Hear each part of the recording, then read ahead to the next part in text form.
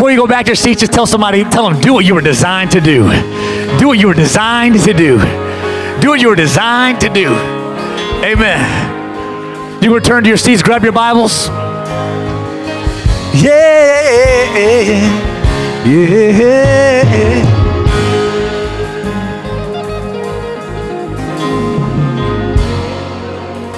Oh, oh, oh.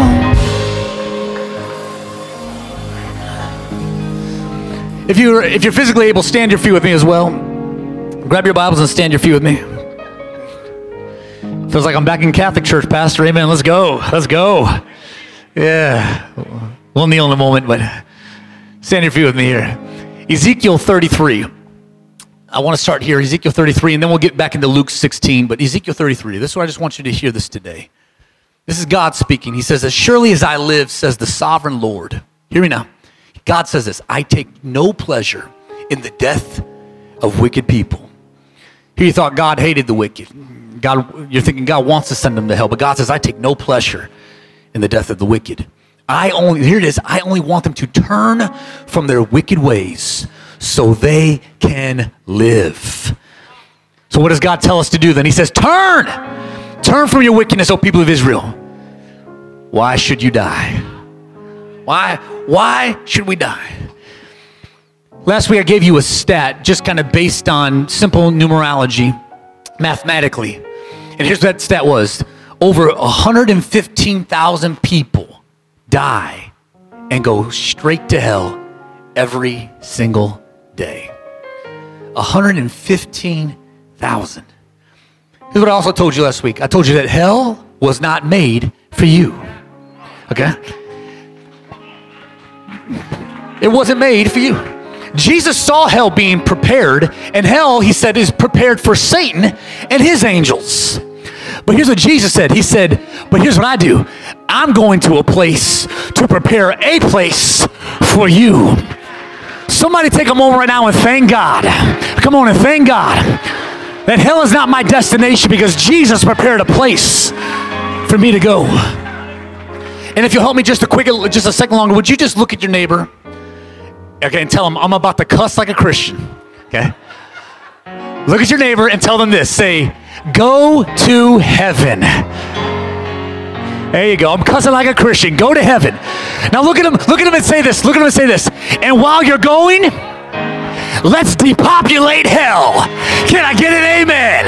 Come on. Amen. You may be seated. You may be seated. Praise the Lord. Oh, Lord. Just wait till I got what I got for you next week. Amen. But let me start this whole message off with I want to call it a ludicrous illustration. Okay. If you were driving home this afternoon from church and your neighbor's house was on fire, what would you do? Fire extinguisher? Call 911? If there was at least enough safety for yourself, you'd probably go and make sure there was no one in the house, right? You'd go and you check on them. You make sure that, is anyone in there? Is everything okay? The house is on fire. Okay. Here's why this illustration is ludicrous, because how many of you would see your neighbor's house on fire and then just pull straight into your garage and say, maybe someone else will help them. Maybe someone else will tell them. I'll do the spiritual thing. I'll pray for them. Would any of us actually do that? Are we that so spiritually minded that we're just so earthly disconnected? That if I saw someone in trouble, I'd just say, someone else will do something about it. I'll just pray for them. The whole concept behind this idea of depopulate hell comes from what we're getting ready to read in Luke 16. But before I do that, let me just show you what Romans 10 says. 10:13 says, whoever calls on the name of the Lord will be saved. But how, here it is, can they call on him to save them unless they believe in him? Okay, that makes sense. And how can they believe in him if they have never heard about him? And how can they hear about him unless someone tells them? Prayerfully, today when you go home, your neighbor's house will not be on fire. But maybe one of your neighbors is on his way to eternal fire. Maybe you've got a family member on fire. Maybe you've got a loved one on fire. Maybe you've got a coworker on fire. I don't mean physically. I mean on their way to eternal damnation. They're headed to a place of eternal torment. Here is the point, what the scripture is telling us. How can they believe unless they have someone to tell them? Somebody help me declare in this place, we are going to depopulate hell because we're going to let the people know the truth. There's an escape. There's a way out. We came to this place today not just to hear another sermon, to sing some more songs, but to recognize our need to tell the people we know and that we love, your house is on fire. You're about to lose everything for eternity. Let me tell you of the escape, the way out, the way to eternal life. Jesus told us this in Luke 16, and we're going to read this right now. He told us that the most passionate soul winners were where? In church. The most passionate soul winners are in seminary. The most passionate soul winners are on the mission field. Jesus said the most passionate soul winners are in hell right now. Read with me in verse 19. Jesus said, there was a certain rich man who was splendidly clothed in purple and fine linen, who lived each day in luxury. At his gate lay a poor man named Lazarus, who was covered with sores. As Lazarus lay there longing for scraps from the rich man's table, the dogs would come and lick his open sores. Finally, the poor man died, and he was carried by the angels to sit beside Abraham at the heavenly banquet, or in paradise, if you will. The rich man also died and was buried, and he went to the place of the dead. There, in torment, he saw Abraham in the far distance with Lazarus at his side. The rich man shouted, Father Abraham, have pity or have mercy on me. Send Lazarus over here to dip the tip of his finger in water and cool my tongue, because I am in anguish, or I am tormented in these flames. But Abraham said to him, Son, remember that during your lifetime you had everything you wanted, all sorts of good things. And Lazarus had nothing. So now he is here being comforted, and you are in anguish. And besides, there's a great chasm separating us. No one can cross over from here, and no one can cross over from us to there. From you to here, from us to there. Then the rich man said, please, or I beg you, Father Abraham, at least send him to my father's home. For I have 5 brothers, and I want him to warn them so they don't end up in this place. But Abraham said, Moses and the prophets have already warned them. Your brothers can read what they wrote. The rich man replied, no, Father Abraham, but if someone is sent to them from the dead, they will repent of their sins and turn to God. Most would say amen there, but not Abraham. But Abraham said, if they won't listen to Moses and the prophets, they won't even be persuaded if someone rises from the dead. Can you say amen? Thank you, Lord, for your word today. Open up our understanding. Help us to grasp what it is you are revealing to us in these last days. So we don't just sit here as nominal church-going Christians, but we recognize our role and the great commission that we are to fulfill in these last days. In Jesus' name, let all God's people shout, amen. Allow me just for a few moments, if I can, to show you the literary genius of Jesus. What he does is he brings these contrasts and comparisons right here in Luke 16. And he starts off with a rich man, contrasted by a poor man. And then he says the rich man is living inside, living in luxury, while the poor man is living on the outside with his sickness and in poverty. And then it tells us that the rich man had health and wealth, because only the wealthiest of people could afford the color purple.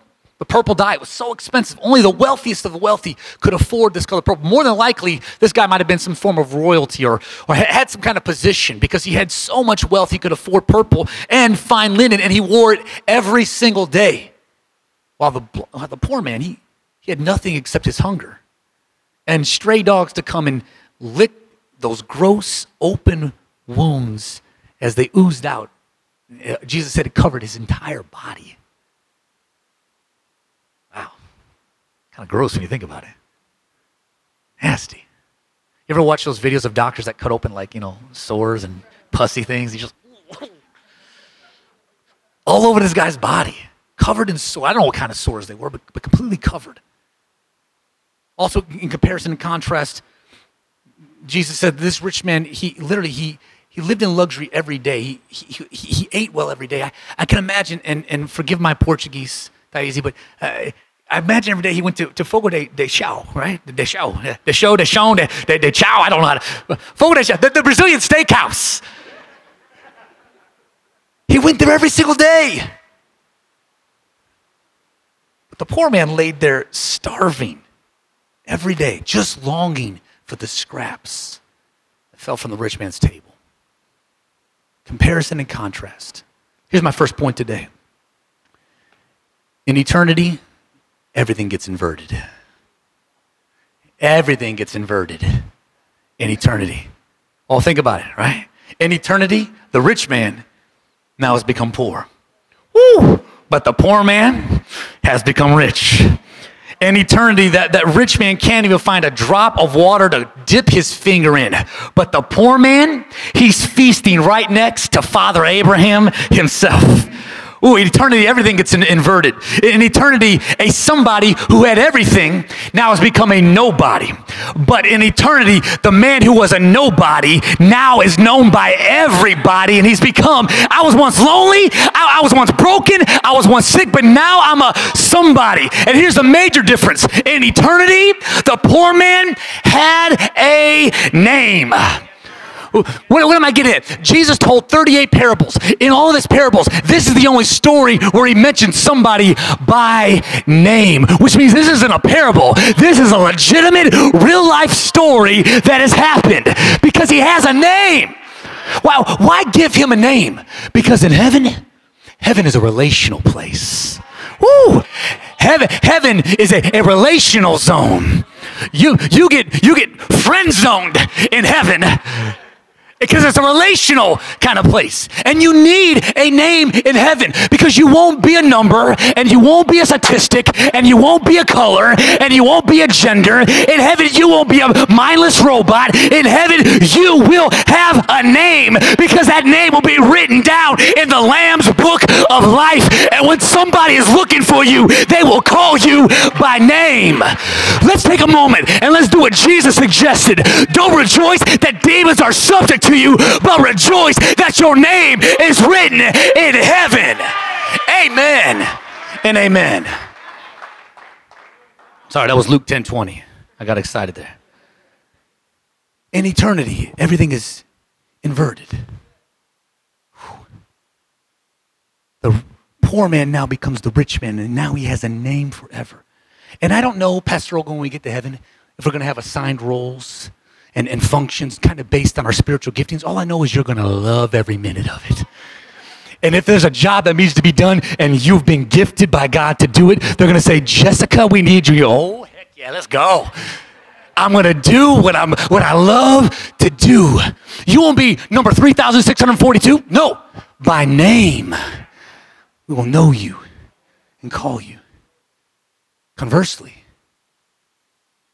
the rich man has no name because in hell you won't need a name. Revelations 20 verse 15 says, anyone whose name was not found written in the book of life was thrown into the lake of fire. That's the second death. Maybe I'll get in that some future reference, but that's where hell, Satan, all demons, the Antichrist, the false prophet, all unbelievers are going to be thrown into this second death called the lake of fire. You don't need a name in hell because hell is not a relational place. Listen to me. I know there are songs out there that say this, but they're stupid songs. There is no party in hell. There is no cocaine in hell. There is no Jack Daniels in hell. Listen, Satan is not your wingman in hell.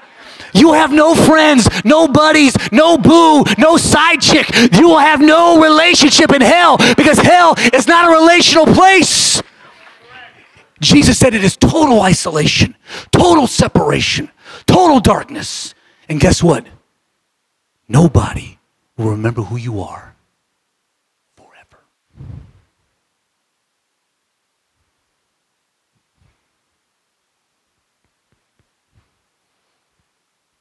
Tiana, give him verse 19 again. Jesus tells this story, not parable, but story as a warning. And he starts off by telling us there's a rich man dressed in purple and fine linen, living in luxury every single day. Whew. You ever been around those people that are just over the top, extra, every day? Like you have to snooze them because you're just tired of their extra. Just 30 days, I'll see what they're being extra about then. This man, literally over the top, every day, he was extremely wealthy. And clearly, Rev Dev, he wanted everybody to see me, notice me. Simon, dare I say, acknowledge me. He wanted everyone to know who he was, see who he was. He would, help us, Lord. The reason you wear purple and fine linen every day is because you were all about fashion. You were all about having good times. You were all about them Benjamins, all about the money, all about spending it, all about yourself. Don't look at anybody next to you, but do you know anyone like that? I pray no elbows are flying. All about yourself. And you know, I realized he was so completely self-absorbed because every single day, not only was he dressed this way and lived this way, ate this way, acted this way, but every single day, he had to step over the top of a poor man laying at his gate. How self-absorbed can you be to not even notice the man? Let me say it like this. Hear me. It is hard to see anyone else's needs when you only have your eyes on you. And this is what Jesus really is warning everyone to understand. Just because you're blessed doesn't mean you're righteous. Yeah? And let me flip it. In contrast, just because you're suffering right now doesn't mean that you have been rejected by God. I need somebody to help me for just a moment and recognize in my moments of suffering and my weakness, God has promised my grace is sufficient because my strength is made perfect in your weakness. So if you are going through hell on earth right now, continue to trust God. Hold on to his unchanging hand because God alone is going to bring you out. And he has never forsaken you. He has never abandoned you. He will never quit on you.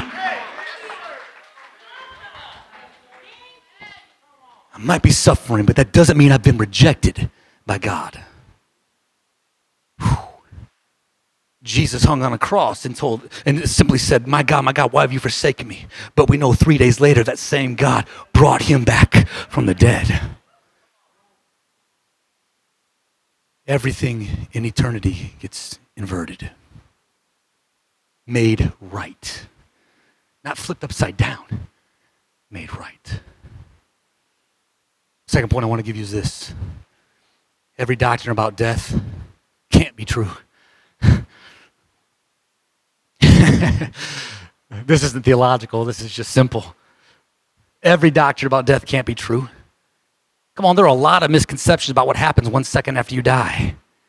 In America anymore, we hate thinking that anybody goes to hell, so we just tell everybody they're in a better place. Are you sure? Are you 100%? I know it feels good to say that, and on the other end, it almost sounds good to hear it, but what brought you to that line of thinking? Throughout the decades in the millennium, what we have seen is so many different doctrines about death.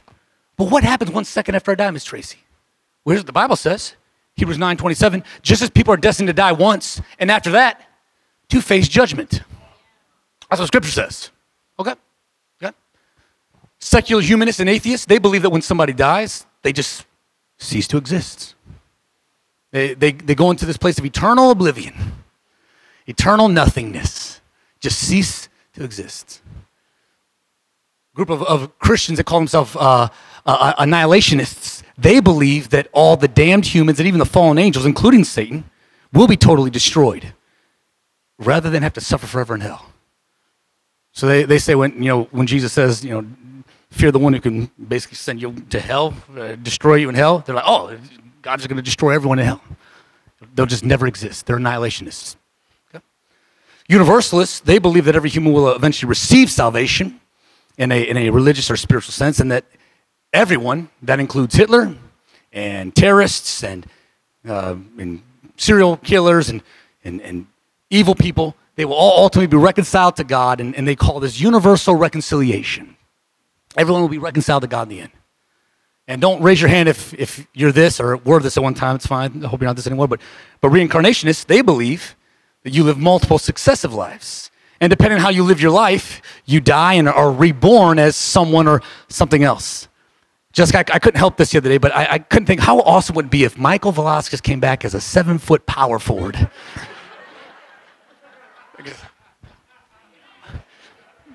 Because Michael's only 5'2", y'all. I'm just kidding. I'm just kidding. I don't really know how tall he is. I don't really. Oh, that's all right. 5'2". Bam! Holy Ghost. Woo. 5'3". Yeah, 5'3". With shoes on. Amen.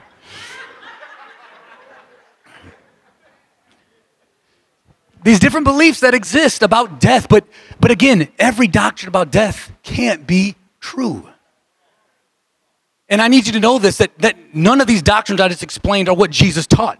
Can I declare something over us right now? We're going to believe what Jesus taught and only what Jesus taught. Give him verse 23, Tiana. Verse 23. Jesus says, first of all, that the poor man died and he was carried by the angels. Okay? Abraham, but verse 23 says, when the rich man died, there it is, 22 into 23, he was buried. And then he went to the place of the dead. Okay? Now notice, they're in torment. So as soon as he dies, immediately he is fully conscious. Some preachers like to preach a doctrine called soul sleep. They believe that when you die, your soul actually goes to sleep and it is awaiting the judgment. But that's not what I see here. I see a soul very much conscious and very much awake and very much aware. And as I was looking at this, Michael, I was noticing that there's like at least 4 of his 5 senses are his human senses are in operation. I don't know if he could smell anything or not, but we can clearly see that he can see and he can hear and he can touch and taste.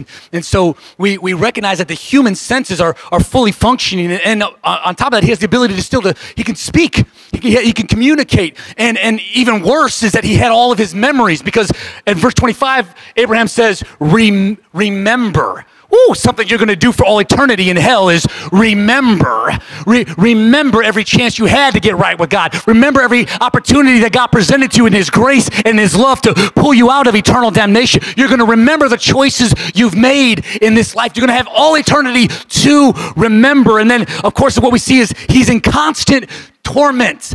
The Greek word here is actually, in English we see it as a singular word, but it's more of a plurality to it, meaning he was suffering from one torment after another, mental torment and physical torment and soulish and emotional, every kind of torment you can go through. He was experiencing one after another, and it was constant. And here's the crazy thing. Verse 24 tells us he even had the ability to still pray. Father, Abraham, have mercy on me. But I got a question. When did you ever show mercy to anyone else in life?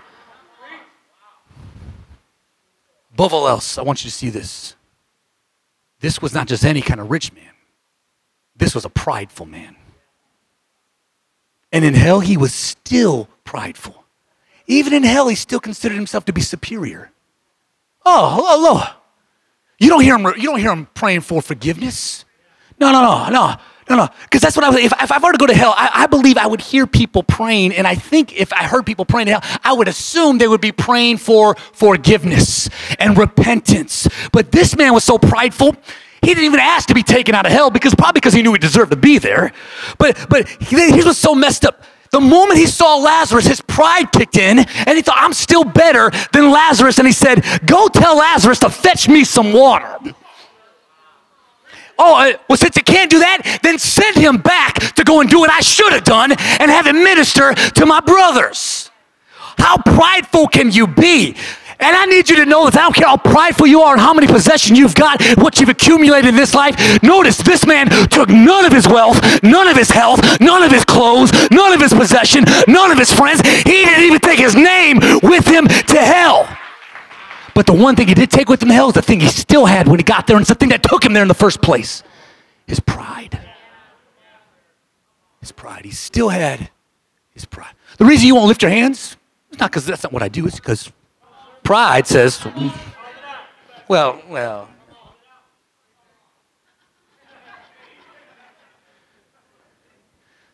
Whew. The reason you won't sing and make a joyful noise unto the Lord is not because you can't. Or maybe you can.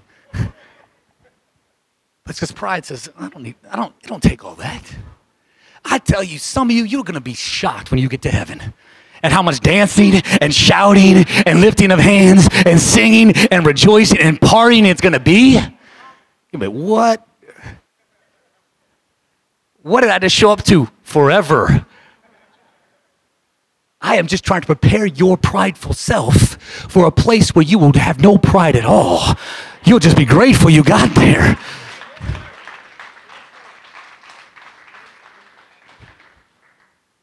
He didn't take anything with him to hell other than the thing that sent him there.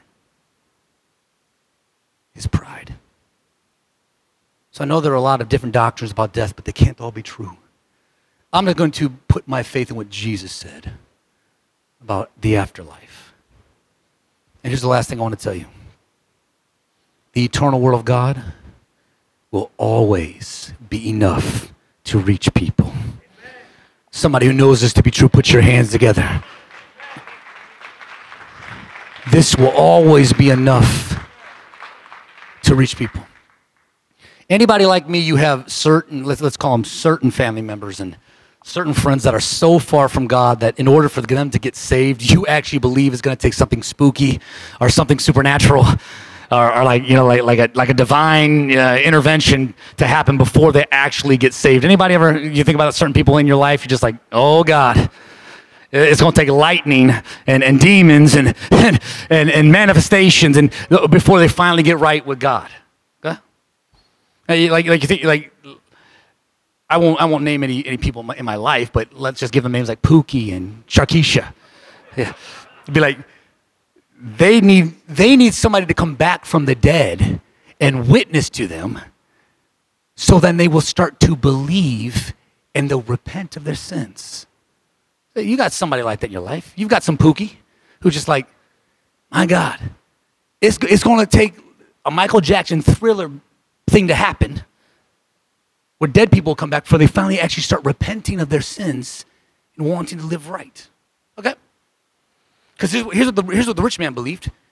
He said this in verse 27. He said, I beg you, I'm pleading with you, do something supernatural. Do something spooky. Send a dead man back. Send Lazarus back to warn my family so they won't end up in this place of torment. And Abraham said, my third point, he said, they have Moses and the prophets. They have the eternal word of God. That's enough to reach them. Let them listen. Ooh. Okay, amen. That would be enough. But verse 30, give me verse 30 there, Tana. Verse 30 exposes the rich man's flawed theology. Look what he tells Abraham. No. Wait, you're in hell. You won't tell me how to get people to heaven? No. No, Father Abraham, but if someone from the dead goes to them, then they will repent. I want you to understand what he's actually really saying here. What the rich man is really saying is the word is not enough. The scriptures are not enough. But where are the people who still believe that heaven and earth will pass away, but this word will always be enough forever and ever? I believe it because I've seen it transform my life. Verse 31, and I love this part here. This is where it turns prophetic. Woo. In an interesting kind of prophetic twist, just a few weeks later, what happened? If they won't listen to Moses and the prophets, they won't be persuaded even if someone rises from the dead. Jesus tells this story, and then a few weeks later, I don't know how many, John 11 happens. And Jesus is somewhere else, and he gets word from two sisters, Mary and Martha. Your friend, the man you love, he's sick. You need to come and heal him. And Jesus says, okay. And then he waits. The Bible tells us the man dies. Jesus shows up 4 days after his death, just long enough for the superstitious, religious, and what am I saying? Superstitious, religious. I was combining two words that didn't really work. Superstitious, religious, Pharisaical people who believe now the soul is completely gone from the body. There's no coming back. He waits till the fourth day. And then he shows up on the fourth day, and everyone's weeping and crying, and Martha comes to him first and says, Master, if you had been here, my brother would not have died. And then a little later, Mary comes and says the same thing, and Jesus just reminds them of this. I am the resurrection and the life. Show me where you laid him. And they take him to the tomb where the man has been wrapped up for 4 days. And they say to him, one of my favorite scriptures in all of the King James says, surely by now he stinketh. And Jesus says, that don't matter because I know who I am. And Jesus, prophetically, he is telling them weeks in advance, they won't be persuaded even if someone comes back from the dead, but I'm going to show them anyway. And he stands at the tomb, and with a loud voice, he cries out, Lazarus, come forth. And the Bible says at that moment, the dead man began to walk out of that tomb. And Jesus said, unwrap him, clean him up. And in that moment, he let us know, I'm not just a healer. I could have healed him when he was sick. I'm not just a friend. I could have been there. I am the resurrection and the life. He was dead, but now he lives. Boom, watch me.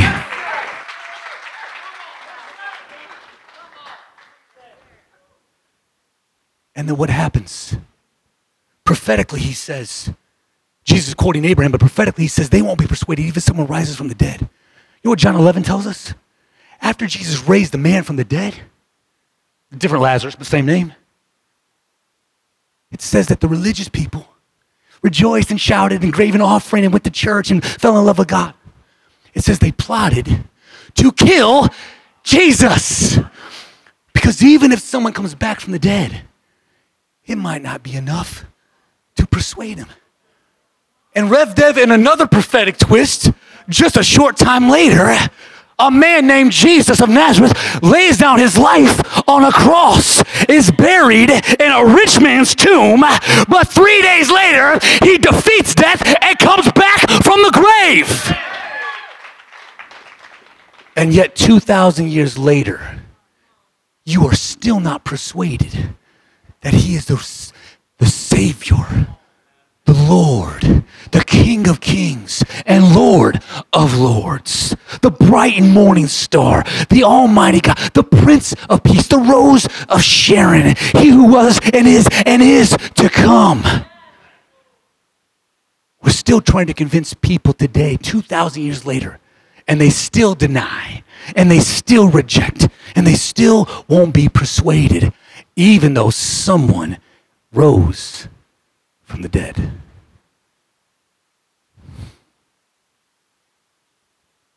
The word is always enough to reach people.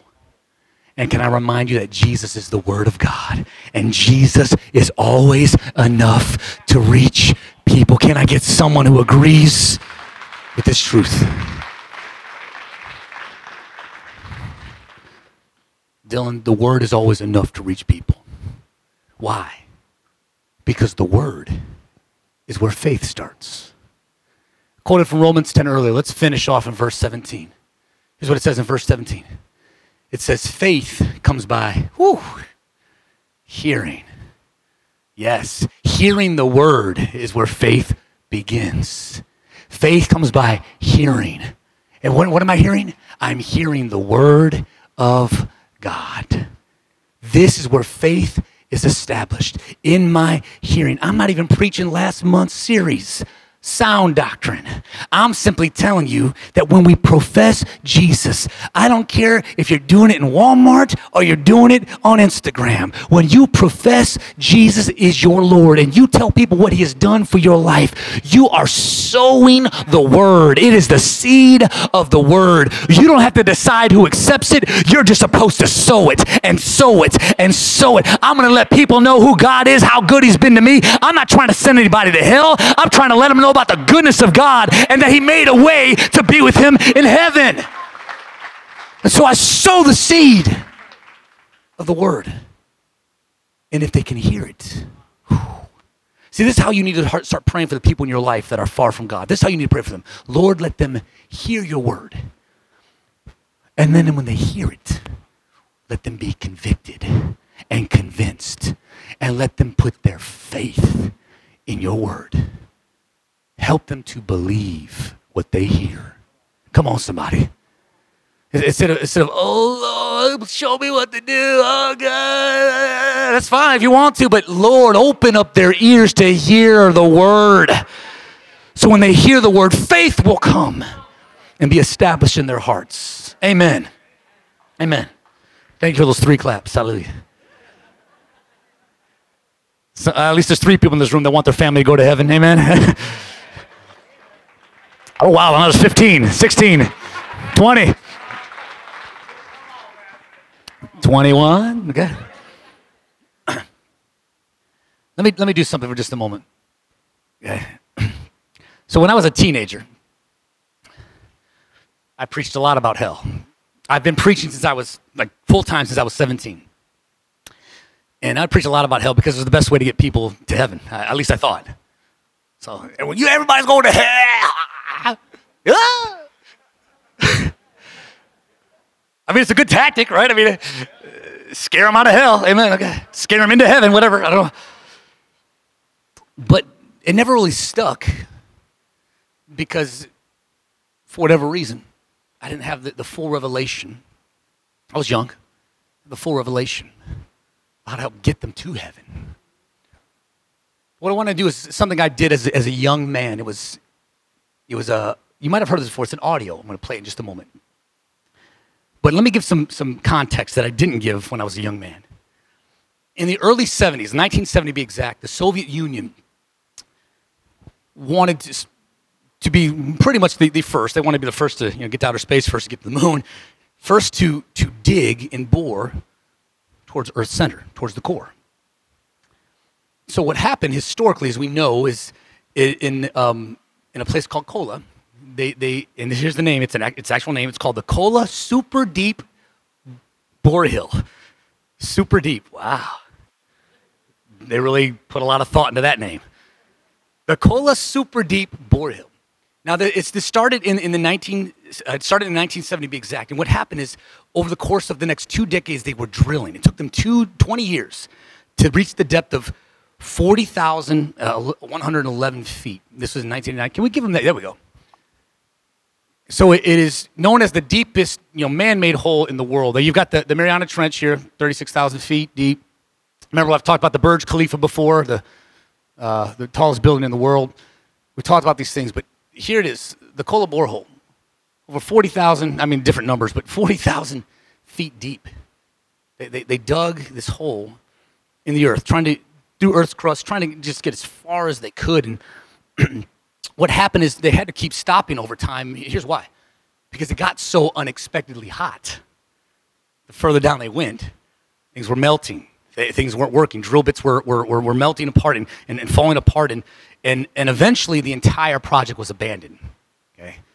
Because, yes, the fall of the Soviet Union, because of financial shortfalls, they just could not continue their project. But that's what they got. Now today, it's actually, you can see it's covered over, sealed up and completely covered over. I don't have the picture of that, but it's still there. It's just covered. Okay? Now, here's what happened. The facts tell us that they just had to stop because there was not enough money and the Soviet Union collapsed. But the locals, they're in that area, and conspiracy theorists, and even some, let's just call them super spiritual Christians, have some different stories that they've told. They believe that the reason the drilling stopped was based on something a little darker. According to local belief, the Kola Super Deep borehole unintentionally broke through into different caverns, and unexpectedly, and not by design, they found a place called, what is it upside down on your calculator? Y'all remember that? You punch it on your calculator, you flip it upside down, you remember? What was it? 407? What was it? Someone did that a lot back in school. 7734. You flip it upside down on your calculator, and there it is. Ooh, look at it. There are those who believe that when they got to a certain depth, it opened up into something else that they weren't expecting. And so when they lowered microphones down there, they initially melted, but when they found something that could actually get down there, they have these recordings that have come back, and some of it, I'm just going to be honest with you, okay? Some of it sounds cheesy. Some of it sounds weird. You're going to hear two recordings. One was done in 2005 in a 30,000-foot borehole in Germany, where you can hear, they call it the sound of the earth. And in it, you'll hear this really just kind of, it's this rumble. It's kind of freaky. But right after that, I'm going to play you the conspiracy theorists' audio called The Sounds of Hell. Let's give it to them.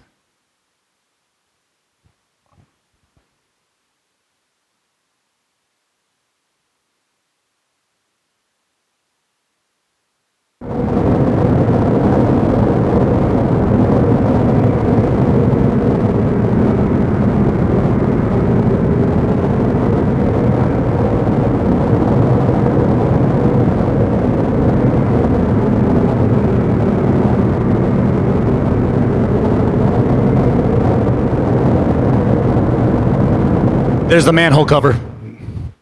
And here is the other one.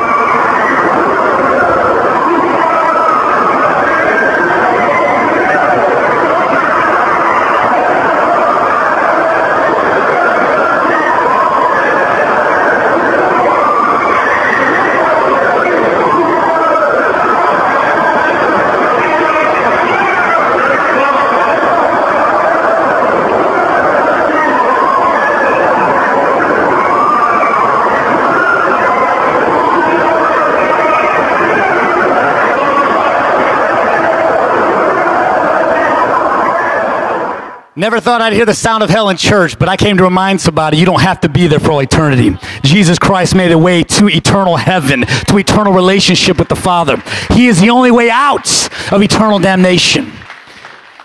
I asked you last week, I said, if God allowed me the option to send every one of our church members to either 30 seconds of heaven or 30 seconds of hell, where do you think I would send you? And I told you, I would send you wherever would give you the greatest passion to win souls for Jesus. I'd send you there for 30 seconds and only 30 seconds, just so that you would get stirred up in your faith to say, I don't want anybody spending eternity away from God. So Lord, in these last days, I'm going to pray what Jesus said in John 4:35. You know the same. 4 months between the planting and the harvest, but I say, wake up and look around. Can I speak to a woke generation? You're woke to the wrong things. Wake up and look around. The fields, don't tell me 4 months. The fields are already ripe for the harvest. People are ready to find Jesus Christ. Ladies and gentlemen, in these last days, I'm praying for a burning passion in your heart to not sit in church, but to go and be the church and bring as many people as you can to eternal life. Let's depopulate hell. Stand your feet with me all over this room.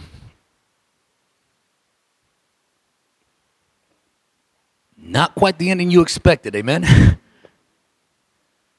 You can think that was unnecessary. You can think that was cheesy. You can think that was freaky. I don't care what you think.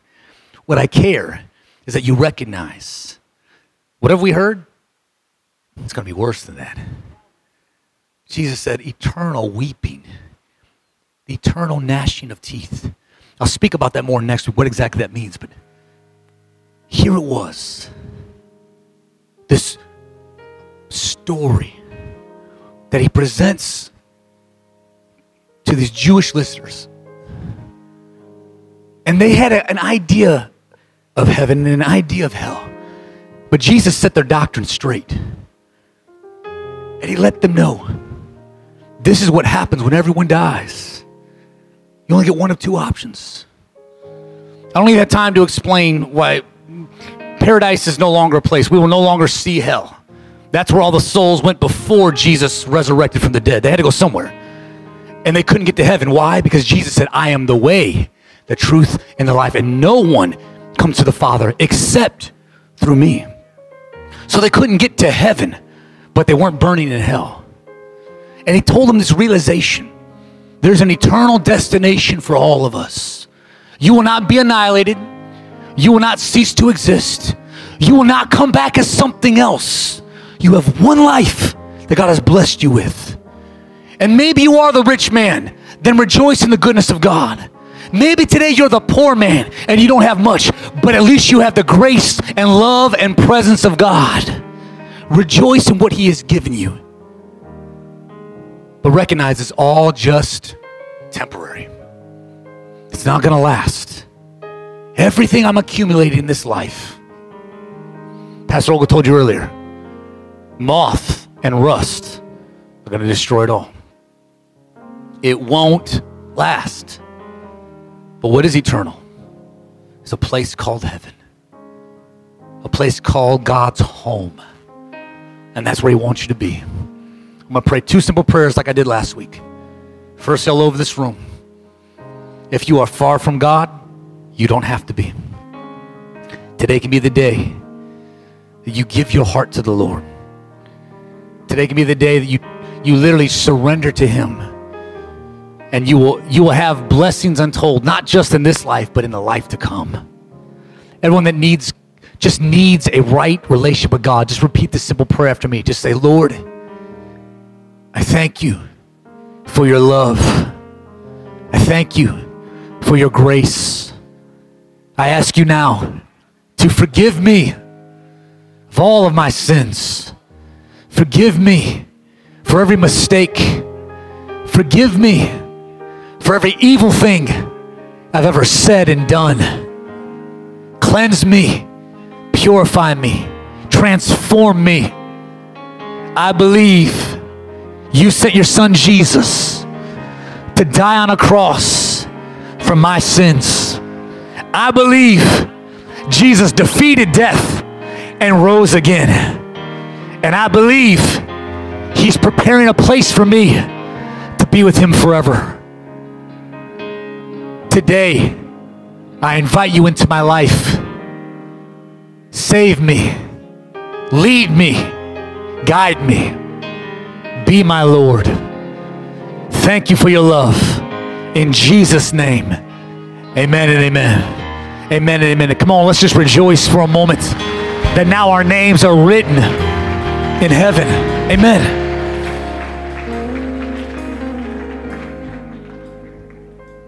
Last prayer I'm going to pray, and then I'm going to close this service. I'm going to ask you to join me down front, if you will. Everyone in this room, just join me down front. Unless you've got what you need to go, but everyone join me down front, please. Make sure everyone can hear me, David.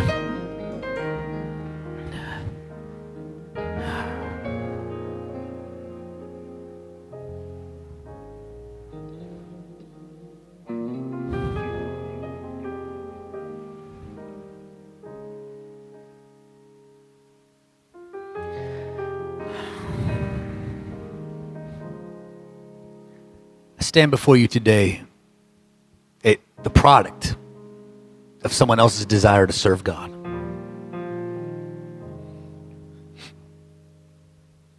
I have an entire history of believers in my life,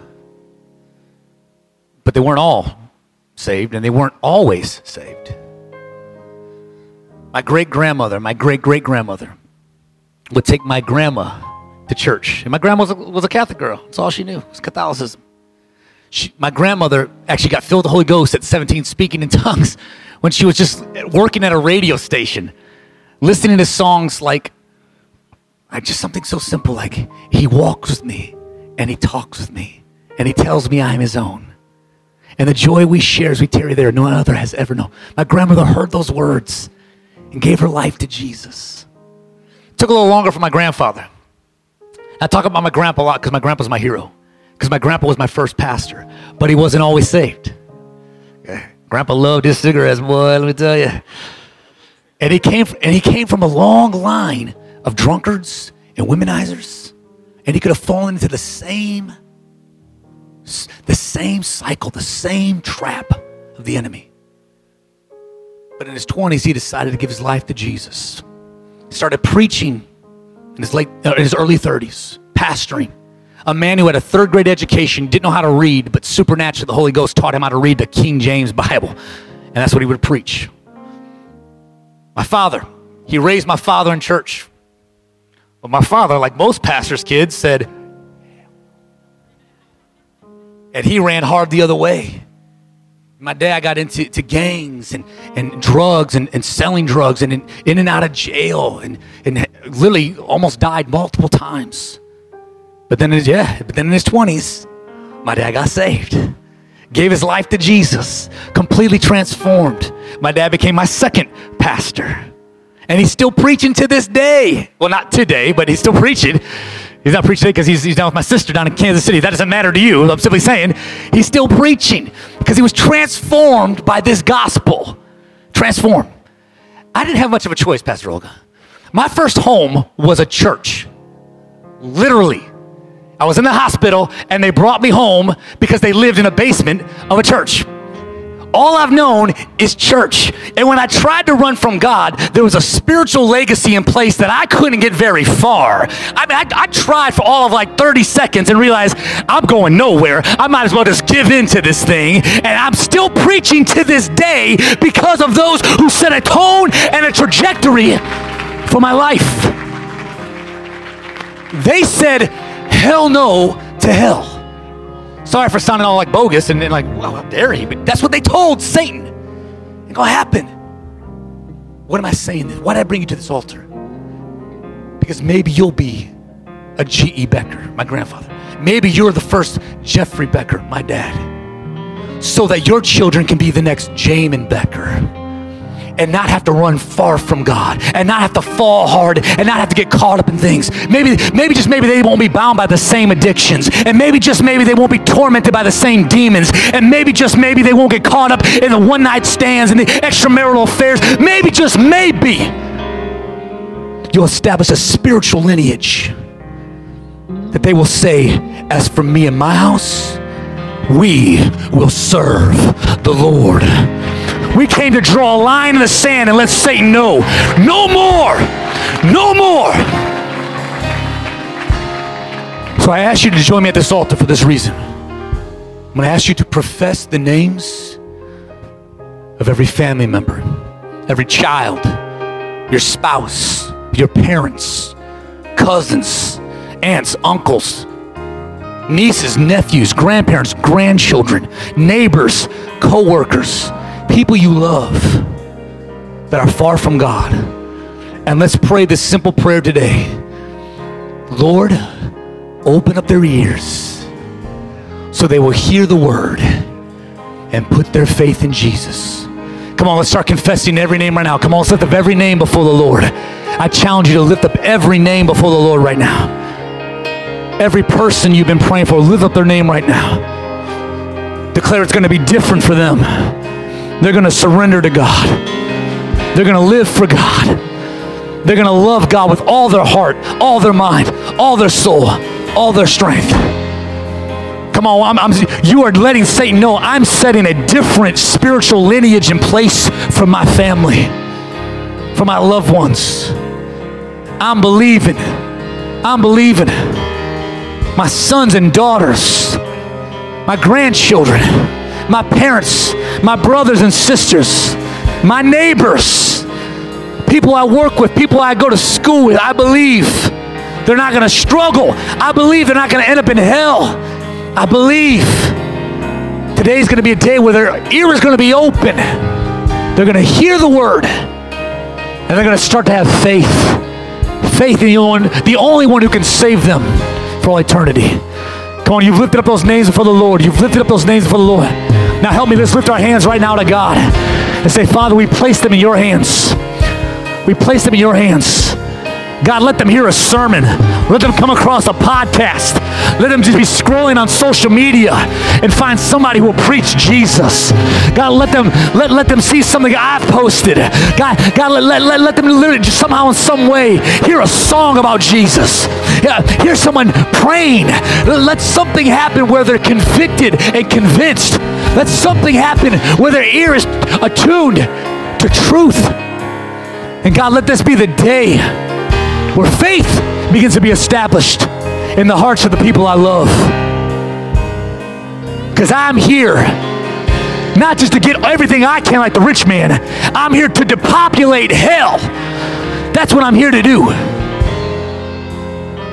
I believe today something is happening in the atmosphere wherever those people are. Something is happening. I believe they're just going to begin to hate the addiction. They're going to begin to hate the affair. They're going to begin to hate the pornography. They're going to hate the anger. They're going to hate the jealousy. They're going to hate those things that they've been doing that are evil and wrong. They're going to begin to hate it and say, what do I need? What am I looking for? What am I searching for? And then they're going to see your happy little self. Just so joyful that you're going to heaven. My name is written in the Lamb's Book of Life. Why are you so freaking happy all the time? Let me tell you, God, let them hear. God, let them hear. Amen. Amen. Over the course of the next couple weeks, next couple months, next couple years, be ready for people who one time hated your God to be standing right next to you with their hands raised, jumping and shouting and dancing.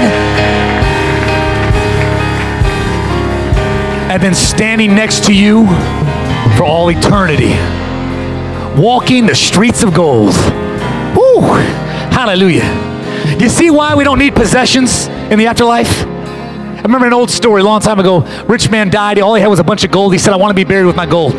When he got to heaven, he showed St. Peter his gold. You know what Peter said? Another one brought some more pavement. You ain't gonna need it there. Everything you need, God is. And you will have that forever. Amen? Amen. Now, I don't know today who's gonna go home and start reposting sounds of hell. I don't know. I'm not encouraging that, but whatever. The point is, I'm not going. And if you've made up your mind, you're following Jesus, you're not going. So let's make up our mind collectively. My neighbor's not going. My children aren't going. My boss, I might not like, but he ain't going. I'm going to tell everyone I can about this hope that I have. Amen?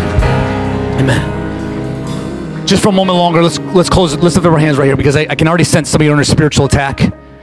When you start hearing this stuff and believing this stuff, Satan hates this. Listen, Satan doesn't mind us shouting and dancing and giving and having a good time. He don't mind that in church.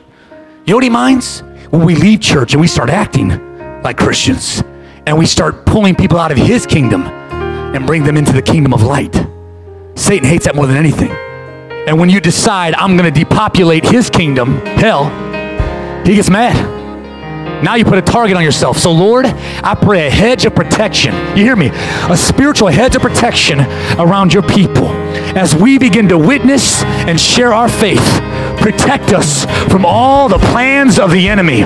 I declare no weapon formed against you shall prosper. And every tongue that rises against you in judgment, you will actually condemn. Because this is your heritage as a servant of the Most High God.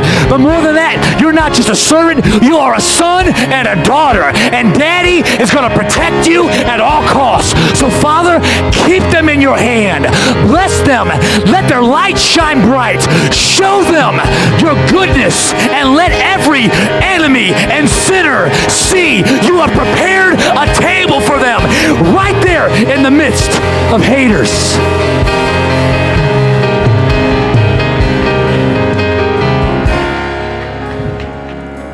I got to get you out of here. When you go, the Bible says you're bringing the gospel of peace.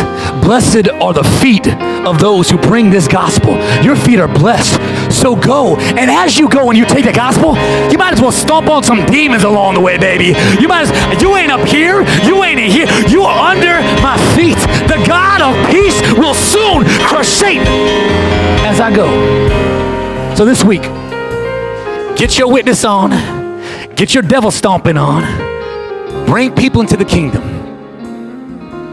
And though his attacks will be there, they will not prosper. They will not prosper. You are protected by the blood of the Lamb. Amen and amen.